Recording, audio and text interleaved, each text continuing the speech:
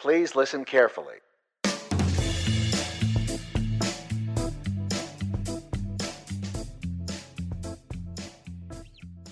Salutations, toppers, and welcome to today's episode of the Turn of Phrases podcast.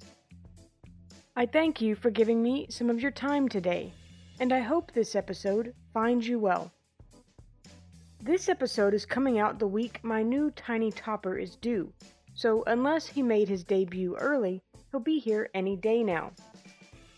Since my life is changing quite a bit, I am changing the podcast some again as well. Moving forward, instead of alternating the regular episodes one week with mini episodes the next, I'm basically going to combine them. I'll do less sayings per episode and turn according to into a segment, instead of standalone mini episodes.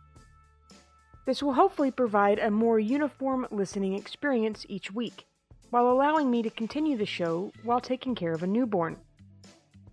With all that ado out of the way, let's look at today's phrases and find out their origins, history, and more.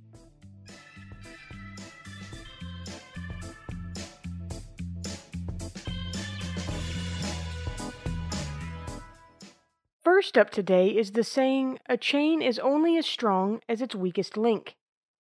This one means that the weakest part of something will be its breaking point. Many people say this as the shortened version of weakest link, using it to refer to a person or thing that caused or will cause something to fail.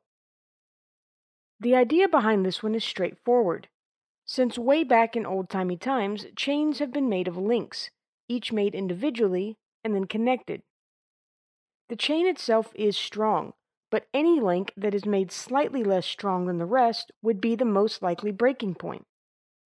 The chain can only be as strong as that literal weakest link. It is thought that this literal breaking became idiomatic sometime in the 18th century, although the exact origin is unknown. It was in use in print by 1786, as we find it in Essays on the Intellectual Powers of Man, written by Thomas Reid, a Scottish philosopher. He included, quote, "In every chain of reasoning, the evidence of the last conclusion can be no greater than that of the weakest link of the chain, whatever may be the strength of the rest." End quote. Some people think he created the phrase, but it was most likely already in use before he used it. Now, let's get rough. A diamond in the rough is a saying that means someone is overall good, but not really living up to their full potential. This is another one that is based on a literal meaning. Diamonds don't come out of the ground ready to be placed in a ring. They require polishing and shaping. Their full potential can't be reached until they are taken out of the rough shape they are formed in. Humans, like diamonds, need to be shaped and polished to be their best at something, which is how the connection from literal meaning to idiomatic was formed.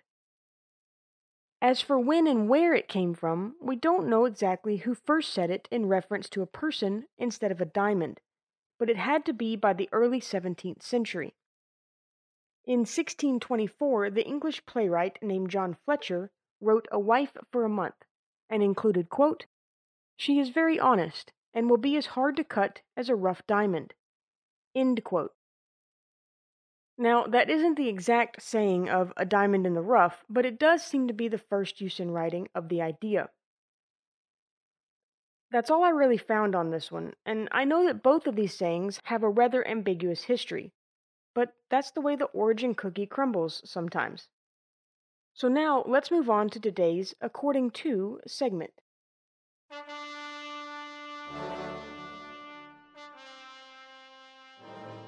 Toppers, today's According To book is Listening to America, an illustrated history of words and phrases from our lively and splendid past. Here's why we say a chicken in every pot, according to the book. Herbert Hoover actually never said a chicken in every pot. It was attributed to him by his Democratic opponent, Al Smith, in a speech Smith made in Boston during the 1928 presidential campaign. Smith got the line from a Republican campaign flyer and newspaper ad titled "A Chicken for Every Pot," and used it to lambaste Hoover, claiming that the average working man couldn't afford a chicken dinner every Sunday. But people still think Hoover used the slogan and made the promise of a chicken in every pot to Americans during the Depression. Chicken on the table did represent prosperity to many earlier Americans. On the frontier and in the West, domestic chicken represented fancy civilized food as opposed to game, and suggested that farmers and homemaking women had at last arrived. By 1838, chicken fixings meant any fancy or superior meal. Thus, a traveler at an inn might order the more expensive white bread and chicken fixins, as opposed to the cheaper, basic corn pone and common doins. Poor immigrants of the late 19th and early 20th centuries associated roast chicken with the upper classes back home, and being able to afford it as a Sunday dinner in the New World was a great comfort and mark of success. American Jews ate it on Friday night as part of their Sabbath. Thus, chicken every Sunday was part of America's good life, as well as a popular 1943 book, Chicken Every Sunday, My Life with Mother's Boarders, by Rosemary Taylor.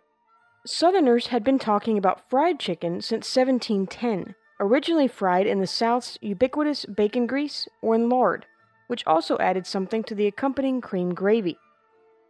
Southern fried chicken and such variants as Kentucky Fried Chicken and Maryland Fried Chicken, however, didn't become popular terms until millions of Americans saw them advertised on the signs of roadside restaurants in the 1930s.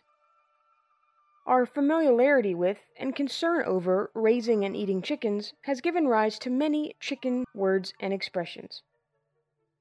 That's it for the book, so now it's time for today's familiar quotation.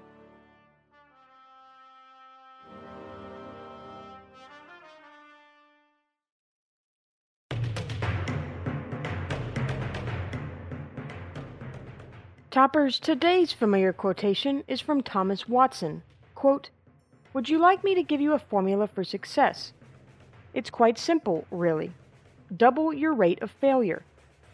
You are thinking of failure as the enemy of success, but it isn't at all. You can be discouraged by failure or you can learn from it, so go ahead and make mistakes. Make all you can, because remember, that's where you will find success." End quote. Thank you, Mr. Watson, for giving us today's familiar quotation.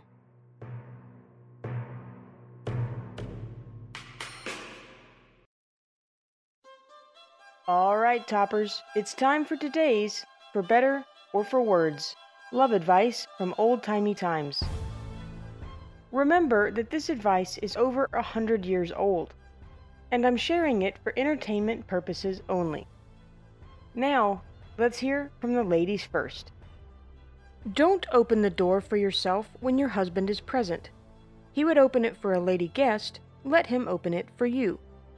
Besides, your boys will not learn the little courtesies that count nearly so well by precept as by example. And now for the men. Don't begin your married life by expecting too much. If you expect little, you will be saved a good deal of disappointment.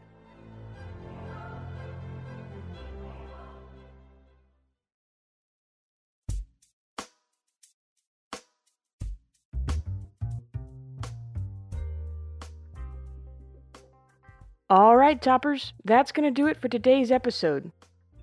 Thank you for lending me your ears today to turn some phrases. As I always do, I hope you enjoyed the episode and that you learned something along the way. Check out my website, turnofphrases.com, to find out information about the show's social media, for details about the music I use in the show, and much more. Also, check out the show notes for links to the Podfix network and to my merch store. If you had a good time listening, please consider subscribing or leaving a rating and review. Last but not least, if you know someone who'd enjoy the show, please tell them about it to help spread the word. Thanks again for listening to the Turn of Phrases podcast. Researched, written, hosted, and produced by me, Brisky.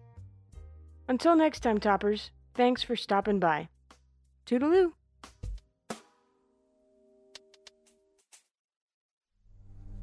And now...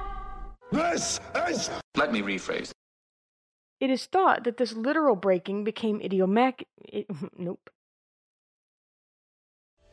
This has been a transmission of the Podfix Network.